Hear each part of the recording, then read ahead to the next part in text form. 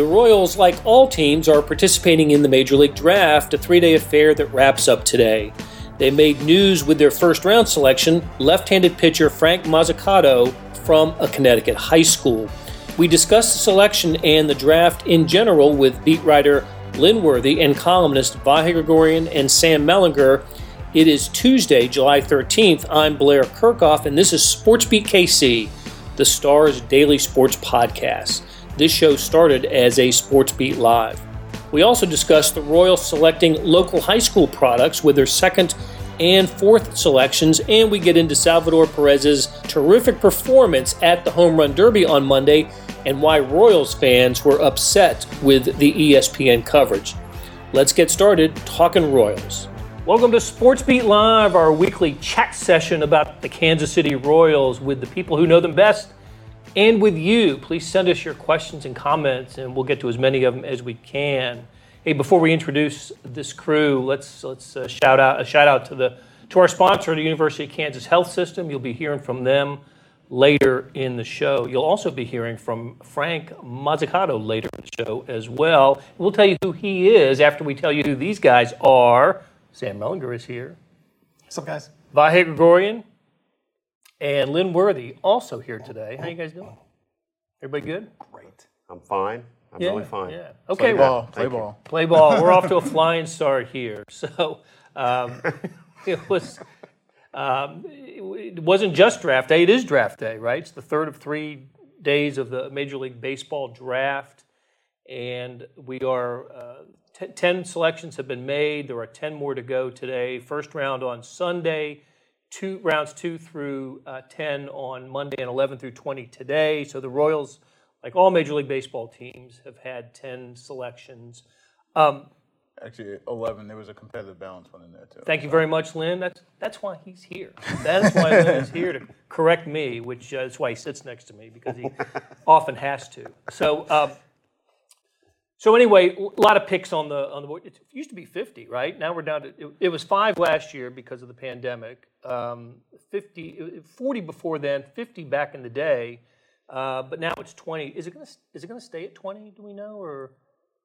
I think it's still up in the air because I think, especially with next year, there's going to be a new collective bargaining agreement and everything. So, I just assume that everything's up in the air going into next year. But I think coming out of the pandemic and everything, you knew it was going to be reduced, not as much as last year, but it was somewhat reduced. And then I think it's a play by ear going forward. I wonder how many rounds baseball has decided that they only need 20 rounds to fill minor league teams, right? That's the thing. The number of minor league teams have been reduced, obviously, to 4. You don't have to stock 7 or 8 teams anymore, but it just didn't seem like 20 is enough. But what do I know? So, Blair, just the mention of the 50, it just makes me think of this, and I don't know this answer, but maybe you guys do. It's Gerard Dyson's certainly the last of the 50th picks. Is he the first and only of the 50th picks that had a Piazza was the famous 63rd round pick. The famous latest round pick of all time. Yeah, it was a family favor or something, right? Wasn't it? Right. Sort of family friend or something? Exactly. A family friend who turned out to be one of the best hitting catchers of all time. I'd forgotten that if I ever knew it. That's wild. But Dyson certainly, with his draft position, provided more than could be expected from that. But that was, remember, Art Stewart used to tell us about Dyson that, when you get that low, let's just look for a quality in a player that, in Dyson's case, speed, athleticism, and then we'll help him develop his baseball skills. And the Royals did just that, and he has certainly outperformed his draft selection spot. So the Royals take with their first round pick, number 7 overall, as we mentioned, Frank Mazzucato, high school pitcher, lefty from East Catholic High in Connecticut. Interesting pick, interesting selection. He was not on anyone's mock draft that I saw. I don't think he was in the first round of anybody's mock draft that I saw. But mock drafts, take them for what they are, which is just guesswork, dart throwing, whatnot. I'll give you some numbers on him, and then we'll hear from Frank, and then we'll hear from Frank after that, and we'll talk about him. So he was Baseball America's number 42 prospect, MLB.com's number 39 prospect. a fastball that measures consistently 91 to 93. He had big strikeout numbers, 135 Ks and 55 innings pitched. I think I got this from your story, Lynn. Averaged 21.7 Ks per 9 inning in high school, threw 4 consecutive no-hitters this year, and was just a lanky lefty. So let's do this. Let's hear from Frank right now, Frank Mazzucato, and then let's come back and talk about it. I would definitely say I improved, most of my fastball. I was able to jump velocity 5, 6 miles an hour. Yeah. And just become, even sharper with, all my pitches, my mechanics staying nice and fluid and, maintaining velocity and stuff like that in my command. So I definitely feel like everything, attributed to this big jump.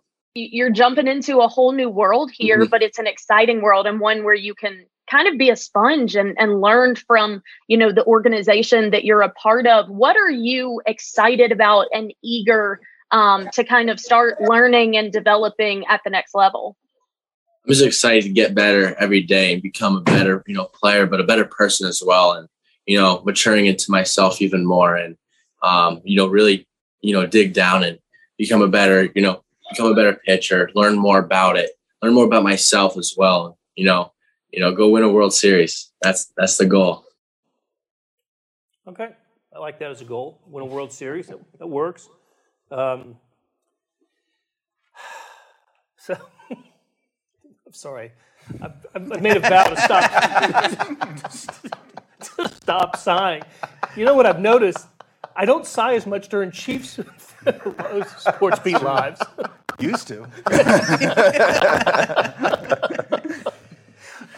The sigh has become a signature move of yours. Yeah. At least ever since Lynn pointed it out, you can't get away from it. My go-to. Whenever I need to talk about something that needs an explanation. Which is often. Yeah. When we talk Royals. So, look, he's Frank Mazzucato. Great numbers, right? Terrific senior year in high school, and it was a little sample size there. It just seems like eager to learn, good guy, all that stuff. But Sam, let's start with you on this. Were you surprised, and if so, why? And let's just talk about why the Royals went with this pick instead of kind of contrary to their recent trend. I was shocked, and I don't get shocked by a lot in sports because you never know what can happen. But I thought Jordan Lawler made a lot of sense, so he goes at 6 to Arizona, right? But then Rocker just fit. Those two guys to me fit what the Royals have shown themselves to value in recent years. And so I was really surprised that they didn't take Rocker. Now, the strategy behind it, I know that the Royals are getting crushed for this in a lot of places, but I get signing Mazzucato for whatever it's going to be, $3 million, I don't know, for way below slot instead of Rocker for over slot, and then you can spread it around later. That strategy to me actually makes sense. I know the Royals are getting crushed for that. What I don't like about the pick is just a high school pitcher. I just think if you go back in the history of high school pitchers taking that high, it's not very good. I get what they're saying. He's athletic, pitchability, which is, sort of jargon for athletic, can overcome obstacles that are inevitable in this path to pro ball or to the major leagues. I get all that, but just the history of high school pitchers it just shows that is a very risky, even on the scale of a baseball draft. Those guys are really, really hard to predict. That's the part of it that kind of, especially, raises the eyebrow for me. I guess I'd only say, it's been a tough decade or so for first-round picks with the Royals. I mean, they've had some success, and some things not come to fruition yet. Some guys traded, but if this does sort of represent a little difference in the way they've done it, then to me, I think the jury's out. We had no idea. I never feel like I have any idea where these are going. But I'm not troubled by them maybe taking a little different stance just because maybe they need to shake up some of the way they look at things. Baseball's draft is the most unpredictable of the drafts. I mean, we're dealing with a combination of college players who have been around for at least 3 years, if they went to a major 4-year school, junior college players, and then high school kids. And there's and unlike the NBA where there's 2 rounds, there's 20 this year. So, Lynn, what did Dayton Moore, Lonnie Goldberg say about about Frank Mazzucato? Well, specifically with Frank, they liked the fact that, he had a really good feel for the curveball. They talked a lot about his spin. He's experienced the jump in velocity. They think there's still more in there. You're talking about a guy who, and like we mentioned earlier, he wasn't necessarily projected at that spot. He was getting more buzz, like as that last senior year went on. I actually spoke with the area scout who scouted him the other day, and he was saying that it was by the end of that season, it started to get to be where actually not even by the end, a couple starts in, it was spreading by wildfire, like this guy that everybody's got to see, this left-hander, and he's made this jump from, people knew who he was to now you got to see him and see where he's at now. That being said, I think the thing that stood out that night when we talked to Dayton and Lonnie was just Dayton talking. It really seemed to, at least it surprised me how Dayton was talking about just the longer approach and being more patient. Because when I asked about, a couple years ago, even last year, the college pitchers and, whether it's Asa Lacy or Singer and Bubich and all those guys, and this obviously being different. And Dayton talked about, well, if we're going to have sustained success, we've got to be able to shoot for guys who have bigger upside and can be potential 1s and 2s. And, and then also adding in there that, yeah, we know it might take longer and, we're willing to pay the price for, down the line. And so that was the thing that stood out to me, is to hear him say that after we'd seen what they'd done in recent years with the college guys. Right. I mean, the whole idea of taking the college guys in 2018 and then 2019 was to be competitive as soon as possible. And this marks a little bit of a different philosophical approach, doesn't it, Sam? Absolutely. I mean, I think that, I don't know this. I'm reading between the lines on this a lot, but I think there's some John Sherman in here. I think that there's a difference. And look, this isn't a radical departure from what the Royals have been. They did it in, was it 2013? The Dozier-Manaea draft. Right. They paid Dozier, they drafted Dozier 8th and paid him 15th slot. They drafted Manaea 30-something and paid him 5th slot. Yep. This is a strategy that other teams have utilized a lot as well. But I'm just listening to what Lonnie's saying and what Dayton's saying, and it just seems like there's a John Sherman influence here about that whole be competitive every year thing. I know everybody says that. The Royals have said that in the past, but their actions have not backed that up. Now I think their actions are backing that up. I see a different sort of philosophical 30,000-foot, sort of philosophy here. And really, it is interesting to think about how it fits into kind of the broader matrix, right? I mean, that's the whole point. Like, it does it reflect something that's, we allocate this up front, that there. And also, what I do wonder is what it means about what they think has happened with this series of college pitchers. I mean, I don't think you can feel like the eagle has landed there. On the other hand, they must feel some sense of maybe less immediacy about this sort of pick. So I guess I'm a little confused about what the broader message is. What's the hesitation for drafting a high school pitcher early? What's the advantage and the disadvantage of the high school, the 18-year-old high school senior versus the 21 or 22-year-old college, junior? Yeah, there's just a lot more space between where they are and the big leagues, and it's harder to project a pitcher because the margins are a lot smaller. Like hitters, if they have the tools, they're not all going to make it, right? Some are going to be Bubba Starling, but like with a pitcher, a pitch right here is a great pitch and it's a strikeout. A pitch right here gets hit 400 feet, and it's just, and you can't, the people that have been in the game a heck of a lot longer than I have, than any of us, will tell you, pitchers can only develop to their level of competition.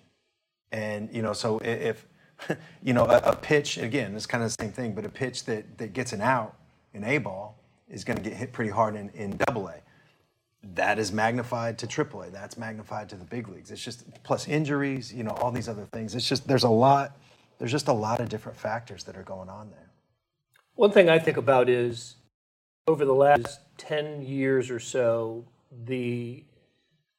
how prevalent kind of year-round baseball is for kids, even in this part of the country, right? So and we'll talk about a couple other early round picks that were local by the Royals, but I think high school pitchers are more developed now than they've ever been. That's just true. Because there's more opportunity for them to pitch in the off season, especially if you're in a cold weather climate like Mazzucato is.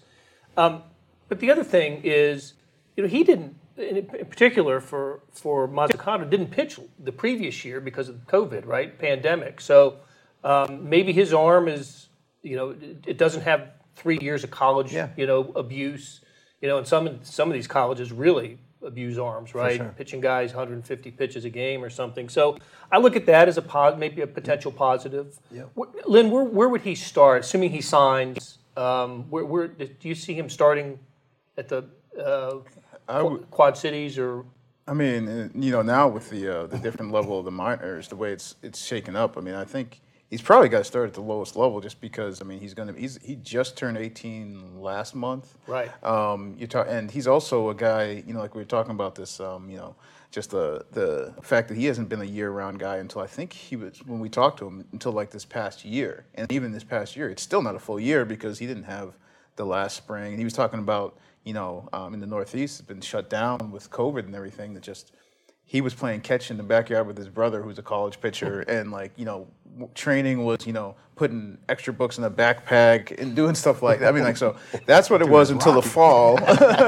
Yeah, until the fall, and then he got into a training program and everything. But I mean, so this isn't a guy who's been going full bore all year round. So I think just part of past conversations I've had with Royals is like when you get these new guys in, you got to get them on a routine, get them acclimated to just getting on the schedule. I mean, he hasn't pitched every fifth day. Even a guy like Lacey, that's the first thing you got to do is get them into a routine of being able to pitch on a regular basis, know how they sort of have to get their bodies in tune for that. So I think he's got to start at the lowest level, and he's, like I said, really young, and then work his way up. I'm just not sure how that changes this year. Now that you don't have as many low levels. I mean, I don't know if that means he's at Arizona in the complex for an extended period of time. I wouldn't be surprised.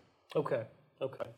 One of my favorite websites is, in addition to Baseball Reference, which we all use, right, is the Baseball Cube. You guys ever go to Baseball Cube? I really like it because you can break down the draft, filter it, and break it down. So to Sam's point earlier about high school pitchers, the Royals, when they took a pitcher with their first pick, not necessarily in the first round, but the first selection was a pitcher, because there were a couple times they didn't pick until the second round. Whether they made it to the majors or not, Asa Lacey doesn't count because it just hadn't been enough time. Brady Singer made it to the majors, and of course he was a college pitcher. High school pitchers like Ash Russell, not in the majors. Then a bunch of college drafted pitchers made it, right? Brandon Finnegan, Kyle Zimmer, took him a while, of course, Aaron Crow, Luke Hochevar. But before that, the previous pitcher that the Royals took first was Zach Greinke, and it worked out okay. So I looked this up, actually, and I'm going to get the details maybe a little bit wrong, but from 2007 to 2016, so that's 10 drafts, and, I'm not going closer than 2016, just with the idea that 5 years you need to project some guys. But in those 10 drafts, there were 19 high school pitchers selected in the top 10. And one of them was Madison Bumgarner. Another one was Zach Wheeler. The other 17 had fewer than 10 WAR. 13 of the 19 had fewer than 1, including 6 or 7 who never made the big leagues or haven't yet. And in college pitchers, everybody's unpredictable, right? Like everybody can bust.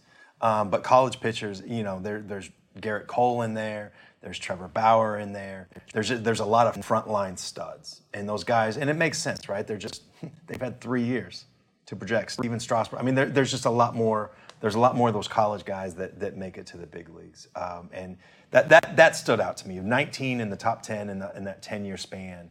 Only one of them. Zach Wheeler's a really good pitcher, but Madison Bumgarner is the guy that fulfilled that potential of the team that drafted him. And look, you can go back further. Clayton Kershaw. You mentioned Greinke. Justin Verlander was a high school kid. There's other guys, but the high school pitchers are just really risky. And now all that stuff that you just said, though, like the kid just turned 18, super young, fresh arm. athletic. I mean, it makes sense. You know what I mean? You can see ability why, to mold them, right? Yeah. The Royals can mold them. And I think that people are getting really locked in on the 42 for Baseball America, 39 in pipeline. And that generally is an industry consensus. But I will say with a guy like Mazzucato and a time like this with COVID, those things can be a little outdated. You know, if Mazzucato's coming on fast, you know, maybe it takes pipeline, Baseball America a little bit to catch up. Also without baseball last year, Right. You know, like who's to say if there was baseball last year, maybe he's 12 or whatever, you know? Right. Okay, let's take a break, and when we come back, we're going to talk about the local high school players that the Royals selected early, and then also why Kansas City Twitter lost its mind during the home run derby last night. The Kansas City Royals lineup is backed up by the region's strongest team in healthcare, the University of Kansas Health System. We both suit up with one goal in mind: to win. The University of Kansas Health System, official healthcare provider of the Royals. Hey, it's Blair. We have a special subscription offer for SportsBeat KC listeners: unlimited digital access to the Kansas City Star's award-winning sports coverage. Sign up now for 1 year of Sports Pass for access to all the sports news, features, and columns presented on the kansascity.com site, and it's only $30. That's a 40% savings off our regular rate. Your subscription will automatically renew after the initial term at $50 unless you tell us to cancel. Your subscription helps support the sports coverage of kansascity.com and the Kansas City Star, and that support has never been more important. Please visit kansascity.com/SportsBeatKC offer to get this special offer. And as always, thanks for listening. Okay, so Frank Mazzucato, not the only player drafted by the Royals, believe it or not. Not the only high school pitcher drafted by the Royals early. I know I'm going to botch the name. I apologize to the family, who, based on the location of the high school, lived near me somewhere. Ben Kadruna, I hope I'm pronouncing that right, Ben, and to the family, was taken number 43 overall, Blue Valley Southwest prospect, according to MLB.com, number 46 overall. Terrific stats this past year, 9-1 with an 0.99 ERA. Was an LSU commit, and the Royals took him number 43. Let's also bring in Carter Jensen, catcher from Park Hill, 78th overall. So I think those were the second and fourth picks by the Royals, right? Yep. Because there's the Alabama kid in between. Right, in between. So it may not be common knowledge, but the Royals have their own kind of developmental program in town for youth baseball, don't they? Yeah, it's the Royal Scout Team is one of those programs. It's like a grassroots, baseball development. They do tournaments. You'll see them sometimes. I don't think they're always based out of the Urban Youth Academy, but I think they've played out of there sometimes. And so a lot of the local coaches, a lot of the local players have some interaction with the Royals at an early stage and with their scouting department. And both of those players are guys who played on their scout teams in the past, and the Royals scouting department has known them for years, known their families, just seen them sort of grow up in the game. I think it's cool to draft kids like this. I know that the Braves did this a lot. When Dayton Moore was in Atlanta, that was, Chipper Jones was most famously, right, the Atlanta area kid who the Braves drafted. But that was sort of a Braves philosophy to.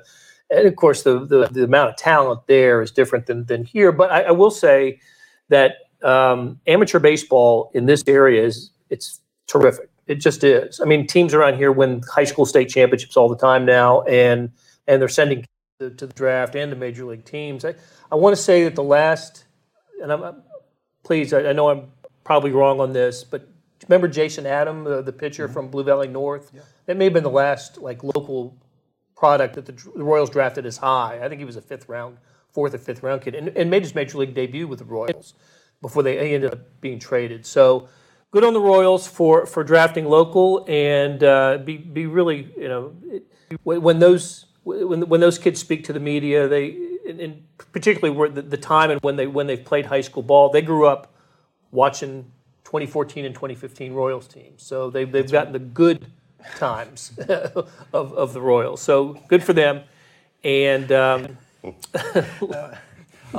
thinking of when they drafted Aaron Crow, local kid, Topeka. Like, what are your Royals memories? And it was like late '90s, early 2000s, and it was just like, crickets. It was a lot better now. Not the case for these two local kids. So congratulations to them. All right, let's. So the All-Star festivities culminate tonight with the All-Star game. Salvador Perez, the starting catcher, is going to catch Shohei Ohtani, right? And Salvi batting 7th in the order. That's about right. I think that's about right for him. I was looking at the order. That seems like a good place for him. And Whit Merrifield on the All-Star team for the second time was a injury replacement. I can't remember who he replaced. Jose Altuve. Altuve, right, for the Astros. So Royals, last place in the AL Central, two representatives on the All-Star team. Good deal. In between, let's quickly talk about the Futures game. Bobby Witt Jr., Nick Prado participated, and if Bobby Witt Jr. led off the game with a ball that was exit velo 113 miles an hour, if it was a foot either way, it would have knocked down the wall instead of the outfielder. So that was kind of encouraging to see his two at bat because both balls pretty hard hit. It was just fun listening to him mic'd up for that second at bat, and he's talking to the play-by-play announcers as he's in the batter's box, and then as he smokes another ball that gets caught, and he's just, come on, get over his head. And he's rounding back towards the dugout, talking about, I gotta get in the weight room. That ball's gotta get out. So it's just, and he's obviously Royals fans have been tracking everything that he does for couple years now, but it was just see him having fun in that that setting was kind of cool. I bet we see him sometime at Kauffman Stadium sometime in second half of the season after a Omaha trip. I wouldn't be surprised if that Omaha thing happens very soon. Right. What time is it? Exactly. And I think they've wanted. I mean, that's been part of the plan to get him up at some point. I will say this though, somewhat famously in Kansas City, at least, they thought about putting him on the big league roster for a little bit during spring training. The way his season has gone pretty much validates that Double-A was probably the right spot, because he really struggled the first, what was it, Lynn, 3 weeks? Yeah, 4 weeks, whatever. I think I've said this before, but I'll say it one more time. I mean, it's almost as though 40 games in minor leagues, he wasn't enough. 37. Wasn't enough to put a guy right in the big leagues. Who would have ever thought of that? And and who would have said that and not got shouted down? Huh?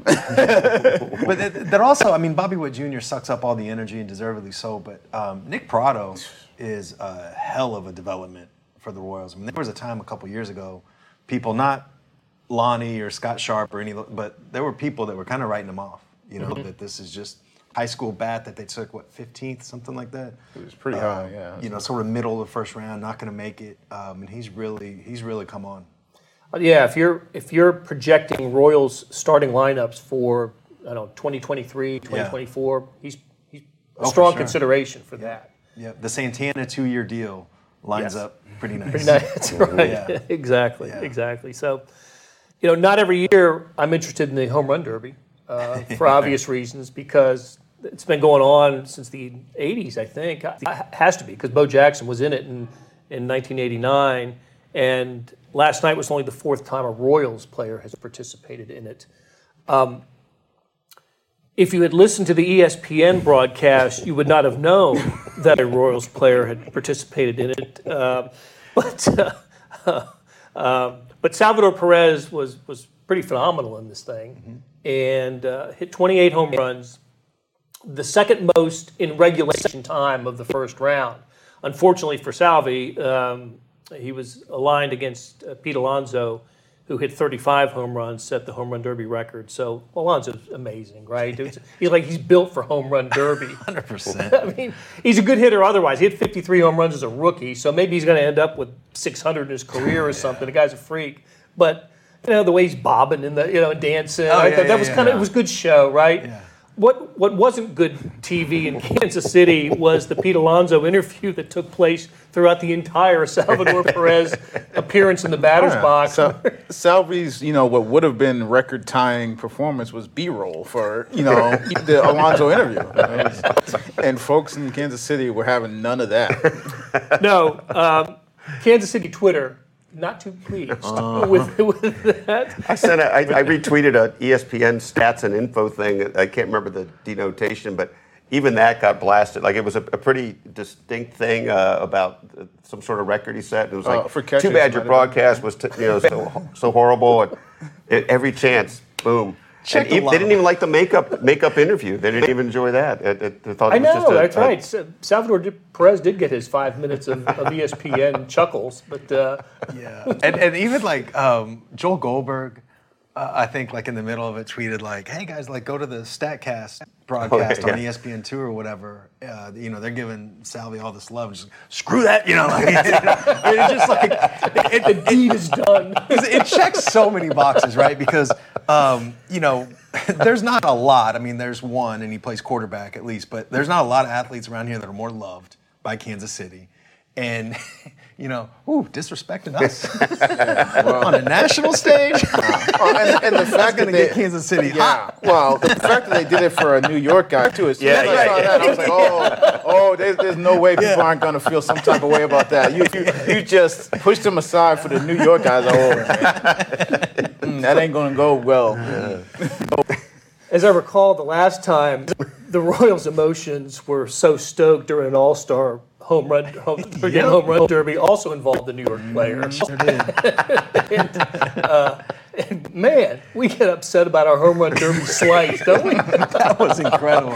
That was an amazing Of course, night. we're talking about Robinson Cano in 2012. Somebody tweeted the graphic of it was 8 players in the home run derby then. The whole thing was structured differently. And it wasn't a face-off, right, or a bracket. It was just all 8 players and whoever had the most advanced. And so they listed the totals of everybody in the first round. I forgot whoever advanced had 11, right? And then they went, basically 1 through 8. And in 8th place was Robinson Cano with no home runs because he was booed loudly every time he came up to plate. And we're talking all around it. The reason he was booed as lustily as he was because he mentioned he was going to put Billy Butler on the team, on the lineup, and he didn't do it. And that just drove Kansas City fans nuts. That was the best part, too, because, like, Billy, it's not like he was a snub for the home run derby. Right. We had to have Billy Butler on the team. God, that was great. One other thing about Sal last night is everybody talks about, like, home run derby screwing up your swing. He was swinging. That was the same swing he takes 0-2. He was hitting home runs to right field, too, I noticed. That was just the exact same swing. I was kind of worried that, like, he's probably going to get balls down the middle, like that no might be his problem, but foul him back. He showed he can handle those pitches, too. It was good to see. It was fun to watch him, and I didn't realize this until, I think it was Jason Stark pointed out on Twitter that 10 of the last 12 pitches that he saw he hit out. Yeah. So it was quite a display by Sal. It really was. It was amazing. The previous Royals high for a home run derby total was 10 by Moustakas a couple of years ago. So look, that reminds me, just real quick, what happened to your guy Bo with 1? What was the deal on the Hey man, he was saving it up for the actual game. Let off. Lead off. And he did. Yeah. Rick Russell was pitching. Threw him that 82-mile-an-hour fastball. Yeah, 3 inches off the plate. That was 3 inches too many. Got the MVP for that That's swat. Right. Stole a base later in the game. Do you really know the details of the 1999 All-Star game? I'm sorry, I do. I was 11. What do you want from me? Okay, so tonight the All-Star game with Salvador Perez hitting 7th. I'm sorry. The Royals resume the season and all the baseball on Friday. A lot of home games coming up in the next couple weeks. I think 10 of the next 12 are at home. There's a 2-game trip to Milwaukee tucked in there. What do the Royals do with the rotation here, though? This is the time to reset the rotation. It's pretty much the same cast of characters, but maybe different order. Probably. They hadn't. I was going to say they hadn't determined. If they had determined, they hadn't let us in on it as of the end of the first half. And they didn't play that game on Sunday. They got rained out. So basically everybody's in play, but they just haven't said for sure what they're going to do with that. It'll be interesting when you get to that second half. If we start seeing some of those guys come back, some of the young guys, because you still, I think we talked about whether it was last week or the week before, that you still have to find out about them. And it's not to say that you're going to, determine who's in the rotation next year based off of the end of the season, but you still have to see some of those guys, and they have to get over some of the stuff that they went through earlier in the year, because if they're going to be in the rotation next year, the last experience can't be, going 2 innings over 2 starts like that, I think you're going to have to see some of that, and they're going to have to, make some of those strides in the big leagues late in the season. And, I mean, this is just me thinking out loud, but I would think I'd like to see some of that before we get to September when your, rosters expand and there's a lot of 4A and 3A type, things going on. So it'd be interesting to see how they handle it. I like that. I think that's a really great way to look at it. I hope it's something, some advice they follow. I don't think they're taking my advice, but hey, I'm glad somebody liked it. The whole thing, this deserves a sigh right now, just a deep sigh. But there's been so many years, and I didn't think this would be another one, but there's been so many years that it's just, by this time of year, it's going to be a losing season, but the goal becomes to not make it a lost season. Here we are. Yeah. And it's not, that's probably the most important part. Witt will be up at some point, I assume. But there's just a lot of things that they need to see. I'd like to see Olivares get some regular time, just to see, is he a 4A guy, like a lot of scouts think, or can he be is he next year's left fielder? Or a fourth outfielder? Fourth whatever. There's a lot of stuff like that they need to get taken care of. Okay. Well, we'll spend more time next week talking about the second half of the season, and it occurred to me when Sam was remembering his 11-year-old watching of the All-Star game that I remember my 11-year-old watching of the All-Star game. It was in Detroit. Roberto Clemente hit a solo home run, his only All-Star game home run late in the game to make it a 6-4 loss by the National League. And you're making fun of me for remembering Bo stole a base? So we'll get to Vahe and Lynn's 11-year-old All-Star game watching experience next week. But thanks to the University of Kansas Health System, thanks to you all, thanks to Bob and Bill and others who wrote in, thanks to Beth Welsh, our producer, and especially to these guys, Sam, Vahe, and Lynn. We'll talk to you again next Tuesday. That'll do it for today. Thanks to our SportsBeat KC production staff of Derek Donovan, Beth Welsh, Monty Davis, Jeff Rosen, Chris Fickett, and Savannah Smith. Tip of the cap to Lynn Worthy, Sam Melliger, and Vahe Gregorian for stopping by and talking Royals. Links to their stories can be found in the show notes and on kansascity.com. Hey, we've got another deal for you. You can subscribe to Sports Pass for 99 cents a month. That's right, 99 pennies a month. Sports Pass is the online version of the Star Sports section. You get all the stories that appear in the print editions of the Star, plus additional stories that appear only on the website, and of course they appear first on kansascity.com. After 3 months, it auto-renews at $5.99 a month unless you cancel. It's a great time to subscribe. Read about what's going on with the Chiefs, the Royals, the colleges, our soccer teams, a whole lot of soccer going on, and much more. How do you get it? You go to kansascity.com/sportspass2020. That is kansascity.com/sportspass2020. You want more than just sports coverage? Check out the entire Kansas City Star product. Sports, news, features, commentary, and analysis, the whole thing. You get all the stories written by my talented colleagues, plus additional national news, sports, and business coverage with the e-edition. The details for all of these deals can be found at account.kansascity.com/subscribe. And if you're having trouble hunting down any of the offers, you just send me an email, bkirkhoff@kcstar.com, and I will get you to the right place. So whether it's the Sports Pass or the full subscription, you're getting and supporting the best sports and news coverage in Kansas City and helping us produce programs like SportsBeat KC. Thanks for listening, and we'll be back on Wednesday with another episode.